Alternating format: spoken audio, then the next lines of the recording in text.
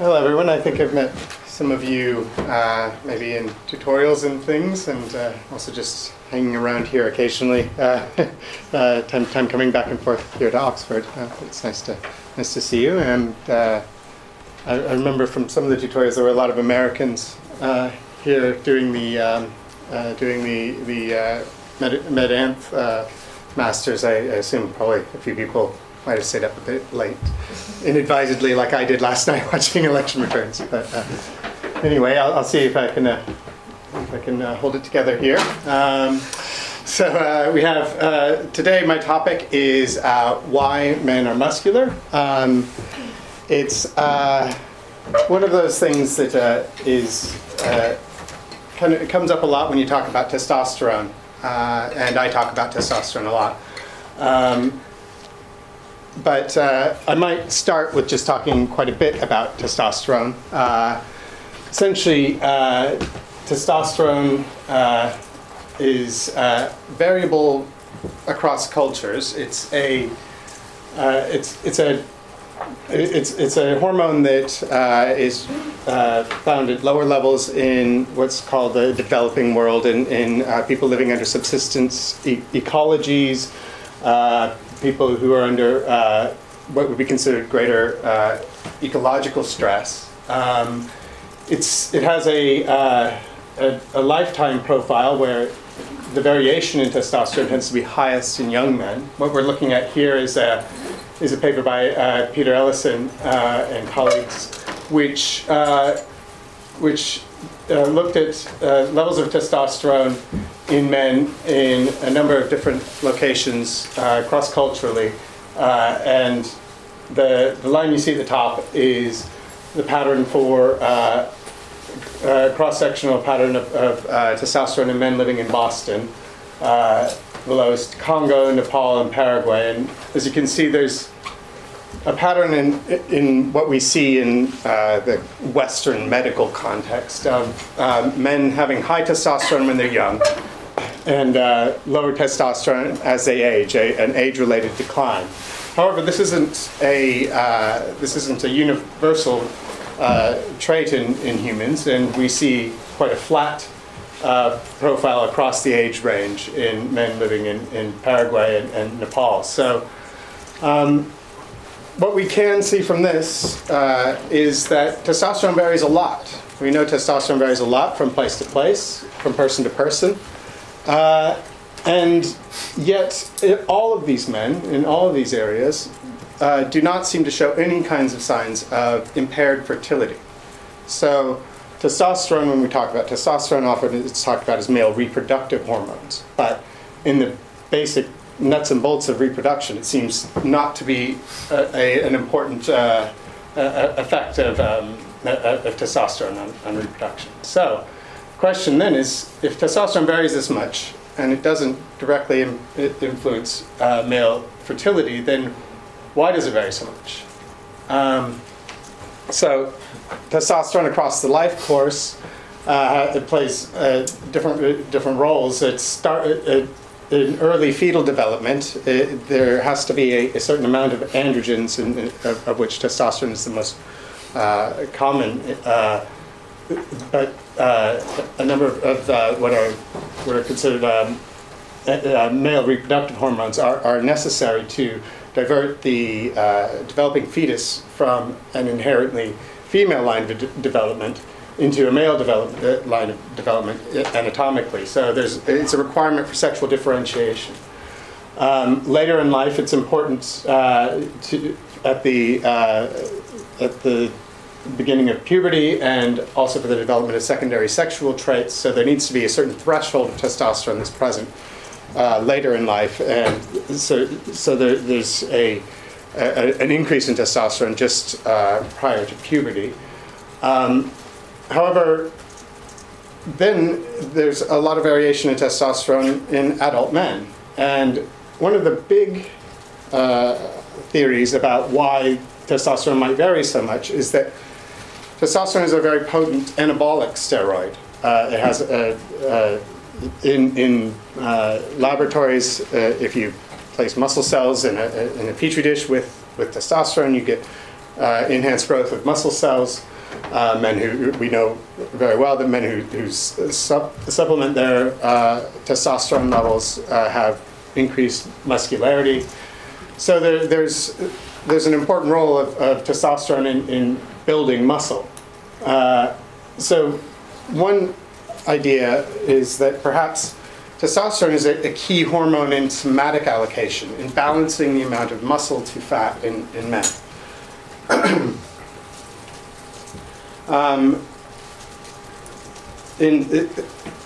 The first person to start talking about sexual differentiation and sexual dimorphism, we always go back to Darwin here, and he threw a lot of stuff in Descent of Man. So this is towards the end, of course, when he starts talking about men.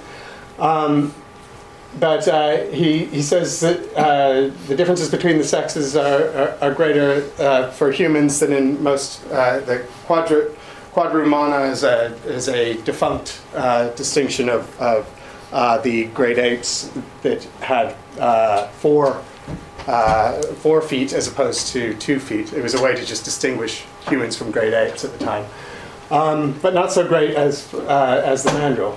So. Darwin early on noted that men are more muscular than women. I'm sure someone else noticed that before that. But Darwin was the first to start talking about it in context with other animals. More recently, there's been a research and hypotheses related to why muscularity might vary so closely with testosterone. And as always, the best data often starts with birds. They're just great for studying anything that, to do with reproduction, I find. Wingfield and colleagues came up with the idea that the seasonal breeding and testosterone co-vary, and they decided, well, what happens if in these dark-eyed juncos? They decided, what happens if we augment these dark-eyed juncos? And they found that that they had decreased body weights. They increased their mate-seeking activity. They became more competitive, and they also died a lot earlier. So the idea became one of testosterone being something of a two-edged sword, that it relates to muscularity and somatic activity, but it also may relate to behavior, and also relate to immunity. That higher testosterone might be related to being a suppressed immune system. In primates, there's quite a clear correlation with dominance hierarchies and testosterone. So again, there's a pattern of perhaps behavior being modulated by testosterone. Males who are alpha in chimpanzees or mandrills have very high levels of testosterone. It's sustained, and they also have high levels of parasites, and they tend to be at a high level of competition with a lot of competitive interactions. And when they drop from alpha, they tend to drop quite quickly in their testosterone and in their position in the troop. So this again is this idea that maybe testosterone is upregulated when males are highly competitive for their reproductive activity, and then it drops down when they're no longer competitive.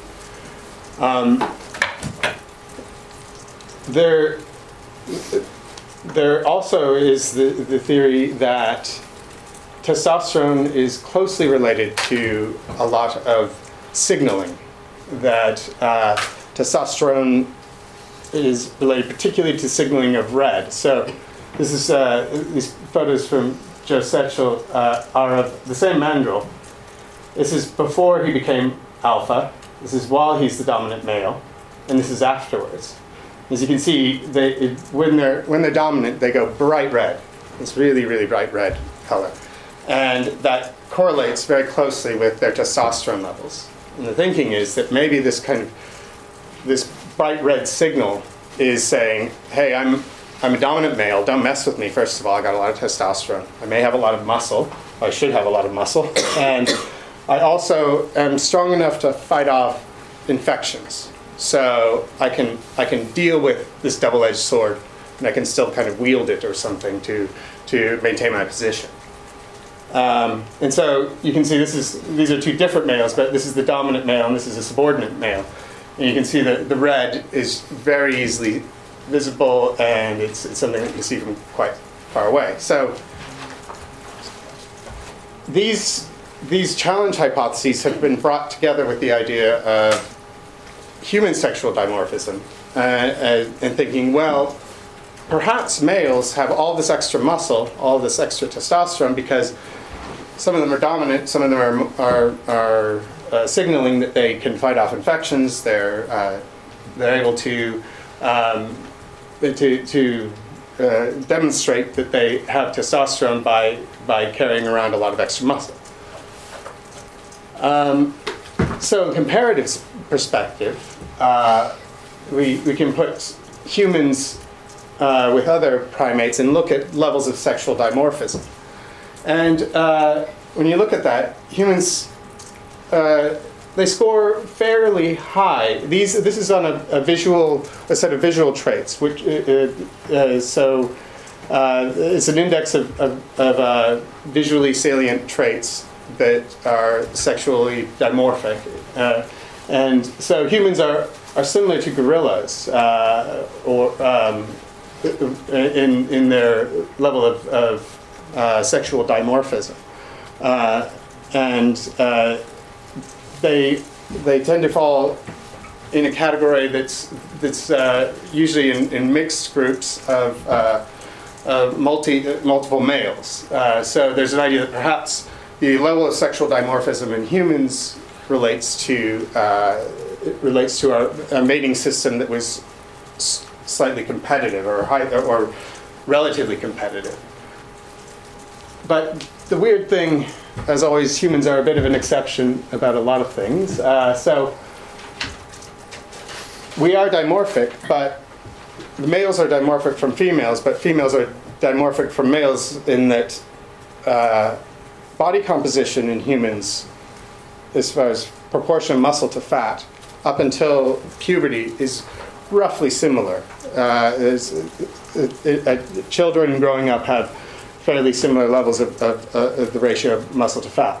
But at puberty, males start developing quite a lot of muscle, and females start developing quite a lot of fat. So that makes humans fall in two places on the dimorphism scale, depending on whether you're talking about absolute dimorphism or you're talking about fat-free mass dimorphism, which is higher for humans. But what this later refinement of the visual dimorphism index found was that humans really are more in a multi-level sort of mating system, not so much multiple males competing for one female or multi-male, multi-female, but that male reproductive strategies tend to be tend to fall into multiple different categories, which is not surprising. We already knew this about humans, but we seem most similar to other primates that have a similar sort of nested structure to mating systems as humans. So when we're to just kind of bring this together a little bit, when we're talking about male life history allocations, we think that testosterone, androgens in general, might be important in modulating where energy from the ecology is put into a developing human being, into an adult human being. So if there are higher levels of energy available in the ecology, through greater access to calories, fewer pathogens, or better maternal investment, then the levels of testosterone are thought to be, the thinking is that the levels of testosterone are helpful in distributing the investment into things like childhood growth and skeletal structure, muscle mass, and also under conditions where there's greater stress from pathogens, there'd be more immune resistance and reduction in androgens, or there would be investment in adipose tissue if males are in a position that's not very competitive. So this idea was put forward by Richard Bribiescus, and it's where I started my research, looking at the expectation that if I look at people who have certain ecological constraints and I compare them with people who don't have those constraints, I should be able to see some of this effect of androgens being modulated by those constraints in humans. So, but the thing with all of this muscularity and battling and double-edged swords and red-faced mandrills is that humans also are relatively unusual in the degree to which they are caregiving. And muscularity may not be that great an advertisement of ability, competitive ability, if we're talking about competition in the sense of male-male competition or competition for more mates, because males also provision and males contribute quite a lot of the caloric investment and protective investment into their offspring. So the previous idea of like this life history allocation has been slightly shifted because humans, when they are fathers, have lower levels of testosterone. It's a fairly robust finding that when men become fathers, they have higher levels of testosterone. When they become fathers, they have lower levels of testosterone. And similarly, if they're cohabiting with partner, levels of testosterone in some cultures are lower. Yet, more. This was Peter Gray first started finding the evidence for this kind of effect, this relationship or provisioning sort of effect on testosterone. But later, there was the finding that muscularity is still maintained. So if testosterone is going up and down in the somatic allocation sort of story, then fathers are doing something different than non-fathers, because testosterone goes down and muscularity does not at least in Poland and in the Philippines.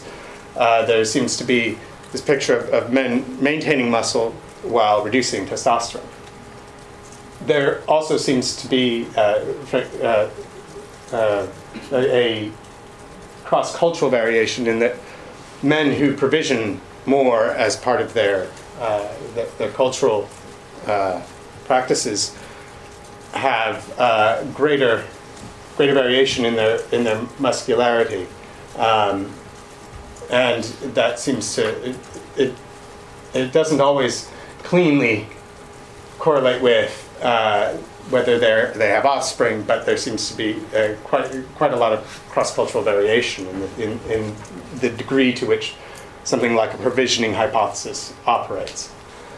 And so in order to explain some of that variation, cross-cultural variation, Chris Kozawa has suggested that there's perhaps, instead of men when they become fathers, reducing testosterone and somehow maintaining their muscularity through some kind of metabolic effect or through some kind of interaction with muscle tissue. It might be that men have a temporal adjustment in the timing at which they express testosterone. So there might be diurnal effects on fathers where what we see is low testosterone through the day, because as we were talking about before, there's the behavioral effects of testosterone, that maybe this kind of competitive mate-seeking behavior is being downregulated during the waking hours.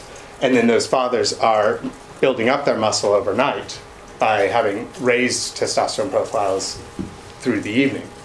So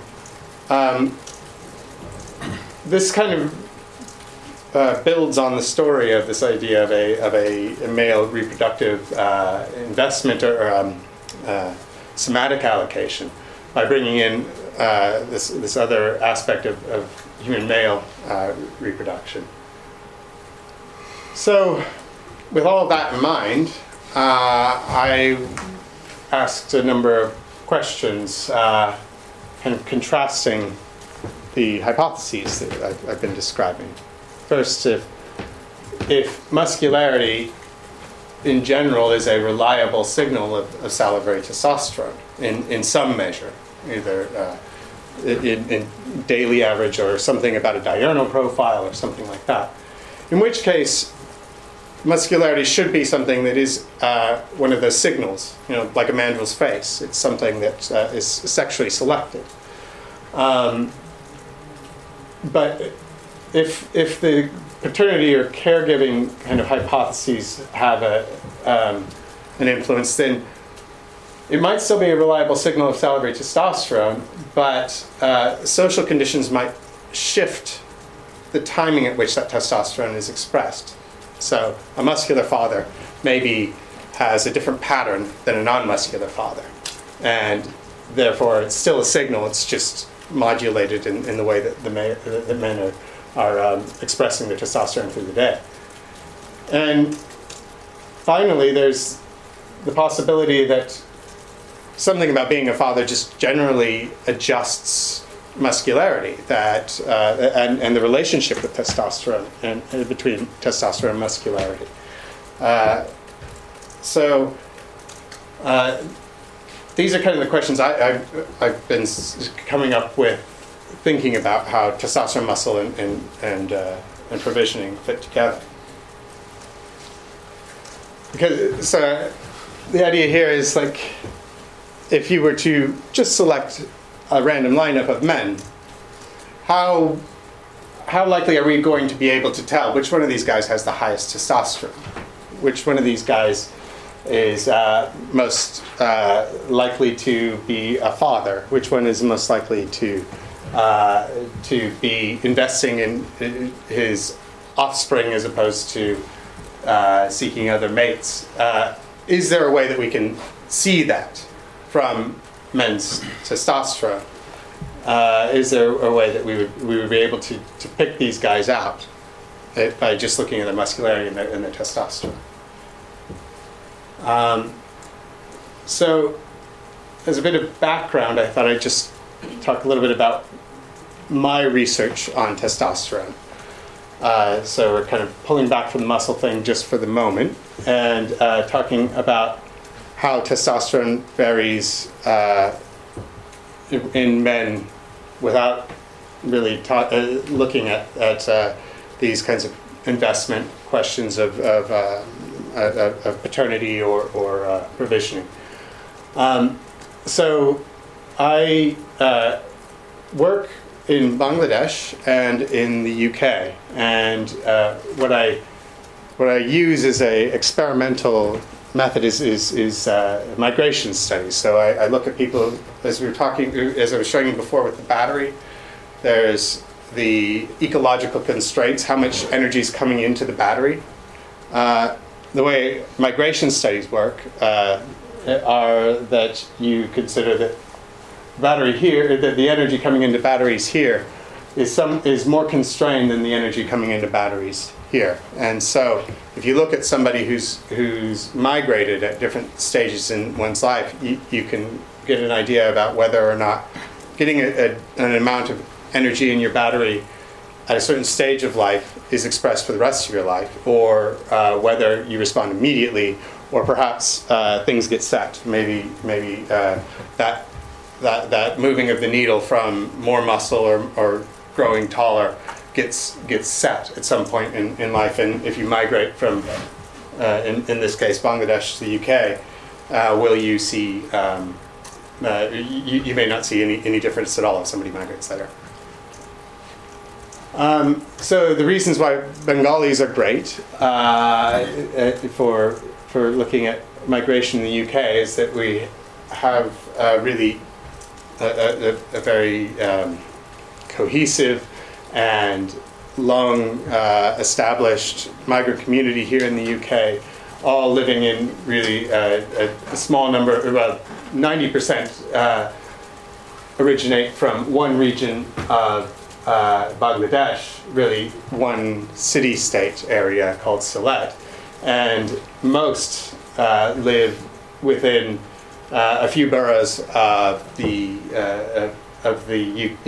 London. So there's a nice picture of basically two families living in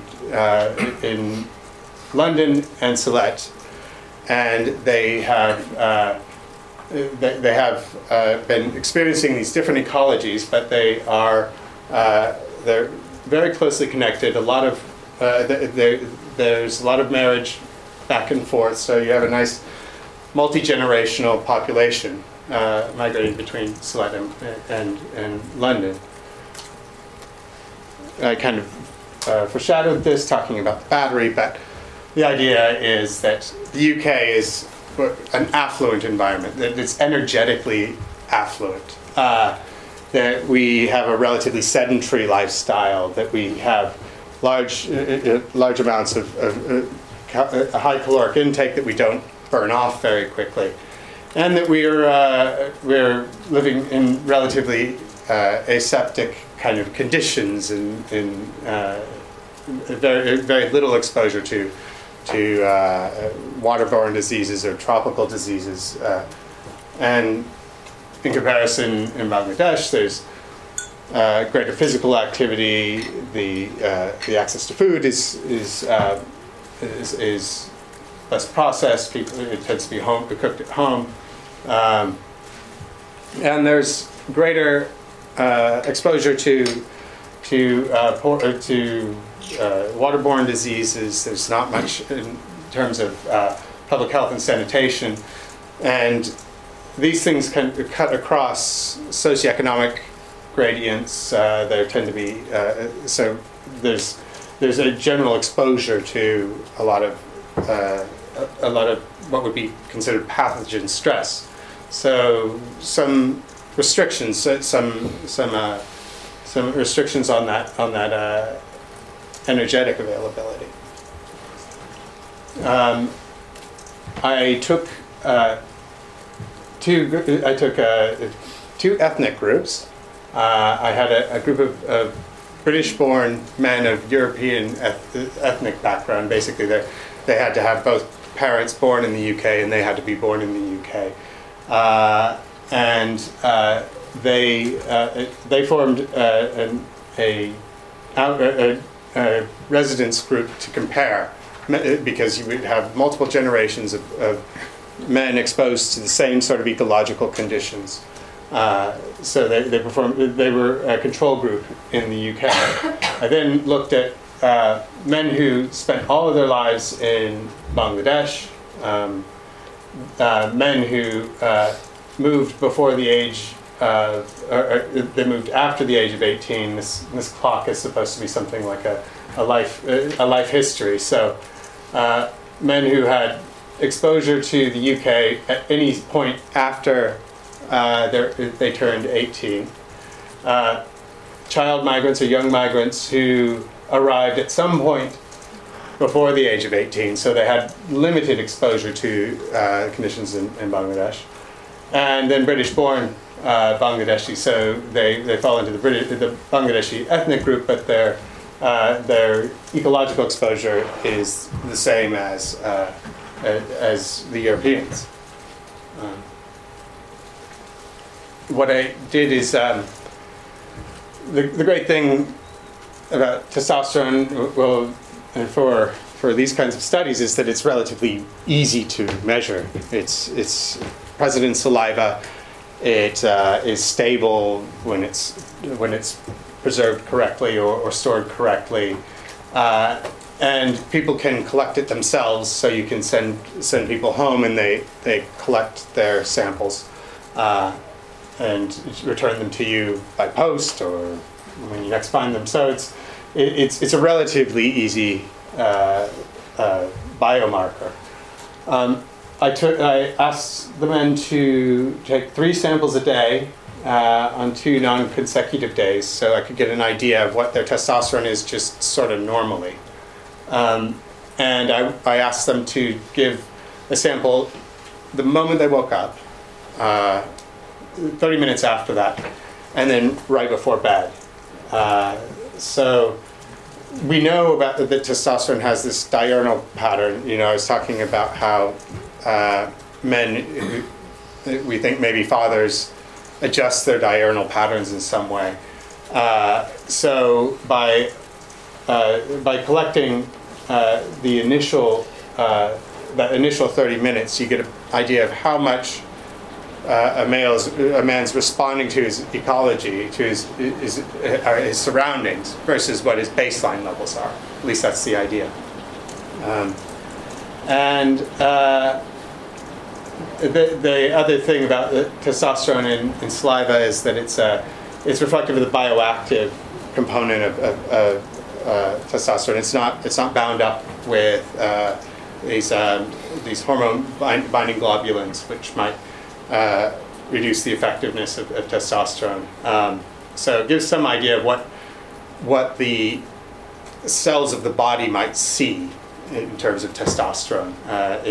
Testosterone passes freely through cell membranes, and so in a way it's a bit like a radio signal. It's transmitted throughout the body, and when you collect it from saliva, you're getting a picture of how strong the signal is. So to get an idea of how much social commitment somebody has, I asked them to give me a bit of demographic measures, so whether they're cohabiting with a spouse or partner, whether they were fathers, and also I asked the age of their children, number of children, all those kinds of fertility questions, with the idea that non-cohabiting non-fathers one would expect be the least, it would be most highly competitive as far as their commitments to reproduction. They're unlikely to be modulating their testosterone in order to adjust to behavior or if there is a signal of testosterone in muscularity, one would expect the signal to be strongest in these men if it's a competitive signal. So as a single variable, a single factor, I had that group is the highest, and then cohabiting non-fathers is next highest, non-cohabiting. Then there's a fair amount of evidence that men who are living with very young children show the clearest fatherhood effects. So fathers with children under the age of 5 seem to be, at least in some of Peter Gray's work, these men seem to have lower levels of testosterone than fathers of children over age 5. So one would expect that a cohabiting father of a child under 5 would probably have the highest commitment towards provisioning or caregiving or whatever that might be going on with the effects of testosterone on muscularity and how social variables might influence. I measured a few physical measures, so standing height, weight, and then to get an idea of muscularity, if you take 3 measures around the mid-upper arm, if you find the midpoint on the upper arm and you take three measures, the circumference, the bicep skin fold, and the tricep skin fold, you can generate something called the MUAM, the mid-upper arm muscle, which is roughly like a cross-section through the arm at the midpoint of the humerus. It gives you an idea of how much skeletal muscle a man has. At least gives a rough idea, which correlates fairly nicely with CT scans and that kind of thing, of measuring exactly how much muscle plus bone is made, how much a man's arm is made up of muscle plus bone. It also gives you an idea of how much axial fat a man has, so it gives you an idea of body apportionment quite nicely. And so that was how I measured musculature to get at least a picture of how muscular men work. So just to bring this back, the idea is that maybe these men in Bangladesh would have more muscle, have more testosterone, which then means they can invest more into muscle, while men in the UK would have more testosterone, which means more muscle. Men in Bangladesh would have less testosterone, and maybe diverting resources towards immune resistance or towards storage in adipose tissue. So what I found was, let's see if they're cutting it off a little bit, but migration to the UK was associated with higher testosterone in men who came to the UK as children, and men who were and Bangladeshi men, children of Bangladeshi migrants who were born in the UK. They had higher testosterone than everyone else. So these are daily. This is just the waking sample and the bedtime sample, but it gives you an idea. There wasn't a lot of variation in that first awakening response for these ecological effects. What we draw from that is that something happens in childhood to these men that when they migrate, that brings about this upregulation of testosterone levels. They have higher testosterone, and it's higher even than the British European comparative group. These British European men live in the same neighborhoods as the Bangladeshis. They're all from kind of east end of London. They're of similar socioeconomic class. So, as a control group, it's quite striking that men living under conditions of what would be perhaps a social position and in poverty, or in relative poverty compared to other people in London, have much higher testosterone if they migrated. If not, they have testosterone that matches what you would see in Bangladesh. And there was no effect for adult migrants. So testosterone appears fixed by these early life sorts of events like migration. And that trend is strongest if men migrate early in their childhood. So men who migrated in the first 9 years of their childhood had higher testosterone than men who migrated before the age of 19. So in the trend, there's a trend towards what is seen in the older migrants, that it's a very flat, no difference in testosterone, depending on what age they migrated. So age of migration appeared to have a really clear effect on adult testosterone. So back to muscle, though. So the levels of muscle on these guys was lower. So these are the guys who migrated as children or were born in the UK. And this is the muscle. This is the age at which they were recruited. So for both the European group and the migrant, child migrants and second generation guys, there wasn't much of an age-related trend, and there was a difference in younger men in their levels of muscle, but it's much higher than comparative men in Bangladesh. So these guys have much higher testosterone and lower muscle. So something's going on with these migrant and second generation guys that is not related to the amount of muscle that they have. So testosterone's high. So from this we can draw that testosterone is high, muscle is not necessarily high, because these guys have similar levels of testosterone as these guys. So something's going on in adjustment of testosterone.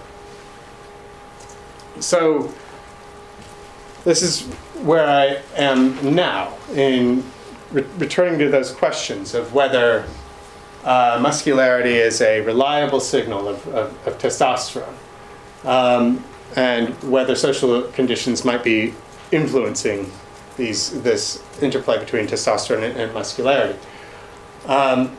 So for these first two questions about whether muscularity is a reliable signal and whether social conditions affect testosterone, I did a multiple linear regression and also a multi-level model to keep repeat measures of testosterone, give an idea of men's testosterone as the dependent variable, and took into account age, physical activity, both in work and whether they exercise regularly, the BMI, where they live, the social variables, so either fatherhood or cohabitation, and or that measure of provisioning where non-cohabiting non-fathers versus cohabiting fathers of children under 5, and whether muscularity interacts with either ecology or these social variables, whether somehow these particular variables are altered, or whether muscularity is a different signal depending on which ecology you're in, or whether you're a father or not. And then for the third question, do social conditions modify the relationship between salivary testosterone and muscle? I kind of flipped it around. I looked at whether, if you look at muscularity of men, do you find that testosterone predicts muscularity? And I also had an exploratory model inference to compare a number of different possible models to check what would maybe explain variations in muscularity. And again, it's the same sorts of the same sorts of covariates there to test that. So, is muscularity a reliable signal of salivary testosterone? It's not. It's not at all. It varies depending on social conditions. So men who are cohabiting, they seem to have a muscularity. A muscular man who's cohabiting, but not a father, is more muscular if he has a a more rapid increase in testosterone in the morning. If he's a father, it makes no difference between the guys who are non-fathers, who should be the most competitive group of all. So, it's not a reliable signal. Also, when you compare men living in Bangladesh with men living in the UK, the strength of the signal of muscularity to testosterone is stronger in Bangladesh. But even so, if you go to Bangladesh, if you just select men in Bangladesh, you cannot determine which men are more muscular by the amount of testosterone.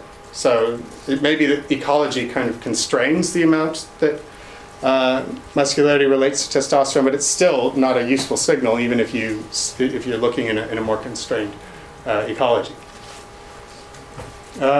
So, question 2: Do social conditions associated with reduced competition influence levels of testosterone? They seem to influence at the middle levels of provisioning. So, something about cohabitation seems to be more of an effect, but really there's not there wasn't much of a difference between men who are non-cohabiting and without children, other than the immediate drop. This is in the first 30 minutes of the day. The diurnal patterns do appear to be different. So overall, levels of testosterone on average are not different based on paternity or caregiving conditions, but the diurnal patterns do seem to be different. So men perhaps are shifting their daily patterns of testosterone in some way. And when you look at the effects of ecology, these are people, Bengali Sedentees who have never left Bangladesh, Bengalis resident in the UK, and Europeans resident in the UK. And so there was an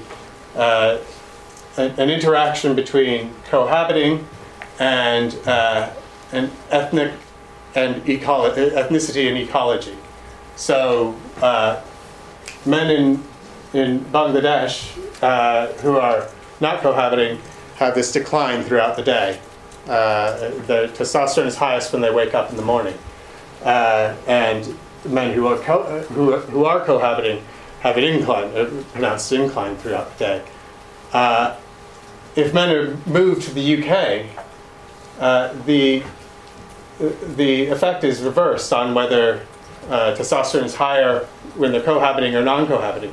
So cohabiting men Bangladeshi men living in the UK have lower testosterone. However, for ethnic Europeans, it's reversed again. So ethnic Europeans who are cohabiting have higher testosterone and a more dynamic profile than non-cohabiting ethnic Europeans. So something's going on with both ecology and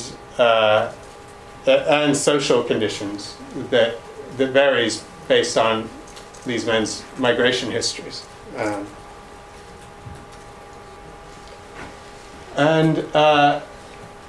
So the last question is whether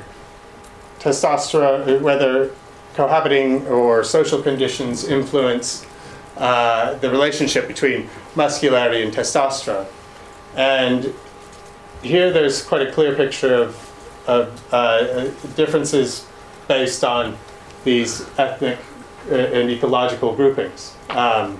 Men in Bangladesh have this, as I was saying before, comparatively, the relationship between testosterone and muscularity is clearer in men living in Bangladesh. So in what would be a more constrained ecology, there is a clearer trend. But again, it's not useful enough to say, okay, well, this guy is He has higher testosterone because he's more muscular. To pick somebody out and identify them as a signal, it's not significant. For Bengalis resident in the UK and Europeans resident in the UK, there's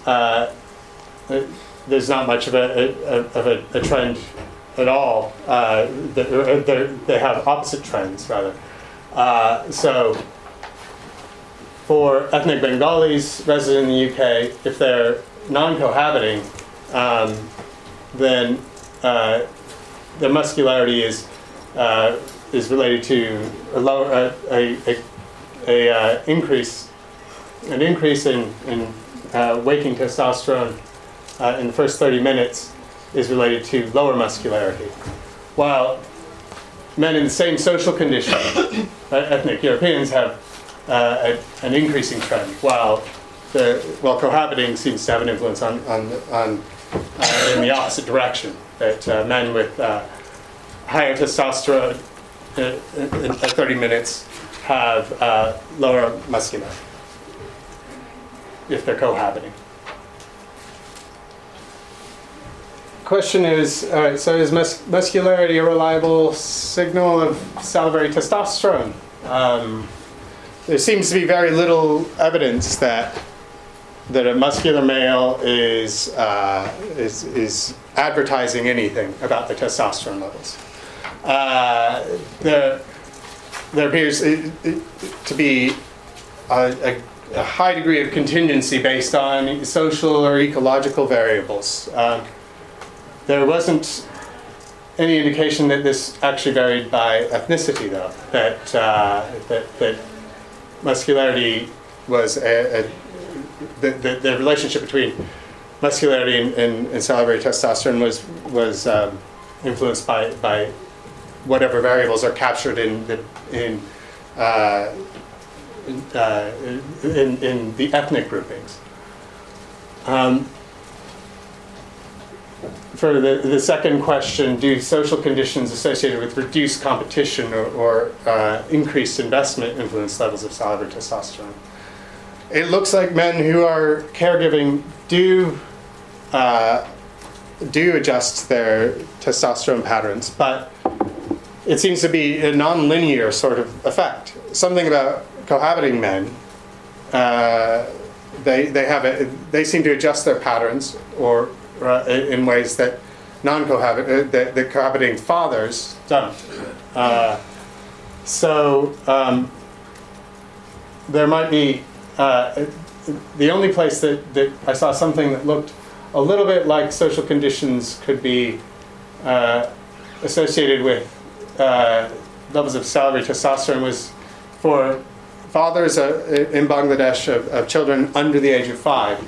They had they had a significantly lower level of testosterone in the evening. So it could be that something is happening for fathers under this more constrained ecology.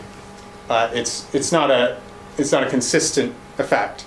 Social conditions are not consistent across culturally. And the final question: do social conditions somehow modify the relationship between salivary testosterone and muscle? It's what came up with model comparisons and in the regressions was that testosterone is, well, particularly in the model comparisons, testosterone was not necessary for the significant models. It was the ways in which you could predict muscularity were based on ecology and social conditions. So muscle seems to be much more closely related to whether a guy's a father, whether he lives in Bangladesh, than whether he has high testosterone or low testosterone. So there's some limitations here. The fatherhood data that from other researchers tends to be longitudinal. That's the most reliable. And what I have here is just a snapshot of these men's lives. I don't know whether whether testosterone is high for them, and the same level of testosterone might be low for somebody else. there's a huge amount of variation, as we saw in that first slide, with the amount of variation in human levels of testosterone.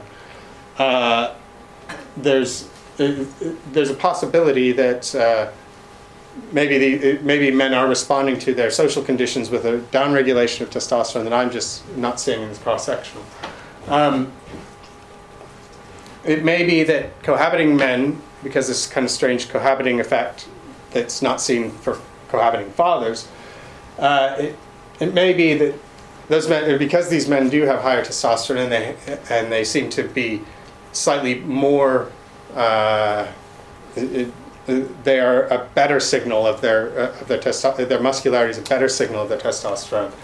It may be this is a special group, that these men are indicating their sexual selection desirability, or perhaps these men are more likely to stay in cohabiting relationships, or they just have more of them, more serially or something like that.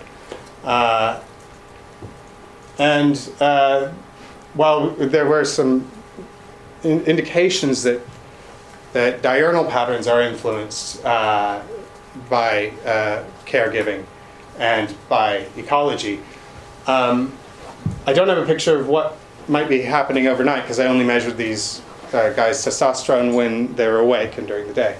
So what's going on overnight is still a little bit unknown.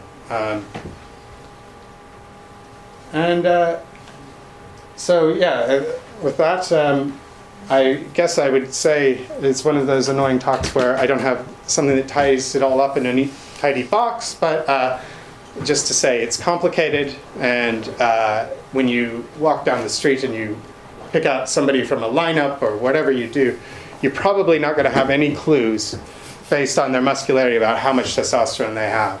And so when people talk about what somebody who has high testosterone would look like, you're probably not going to come up with the right image. So thank you very much, and look forward to hearing.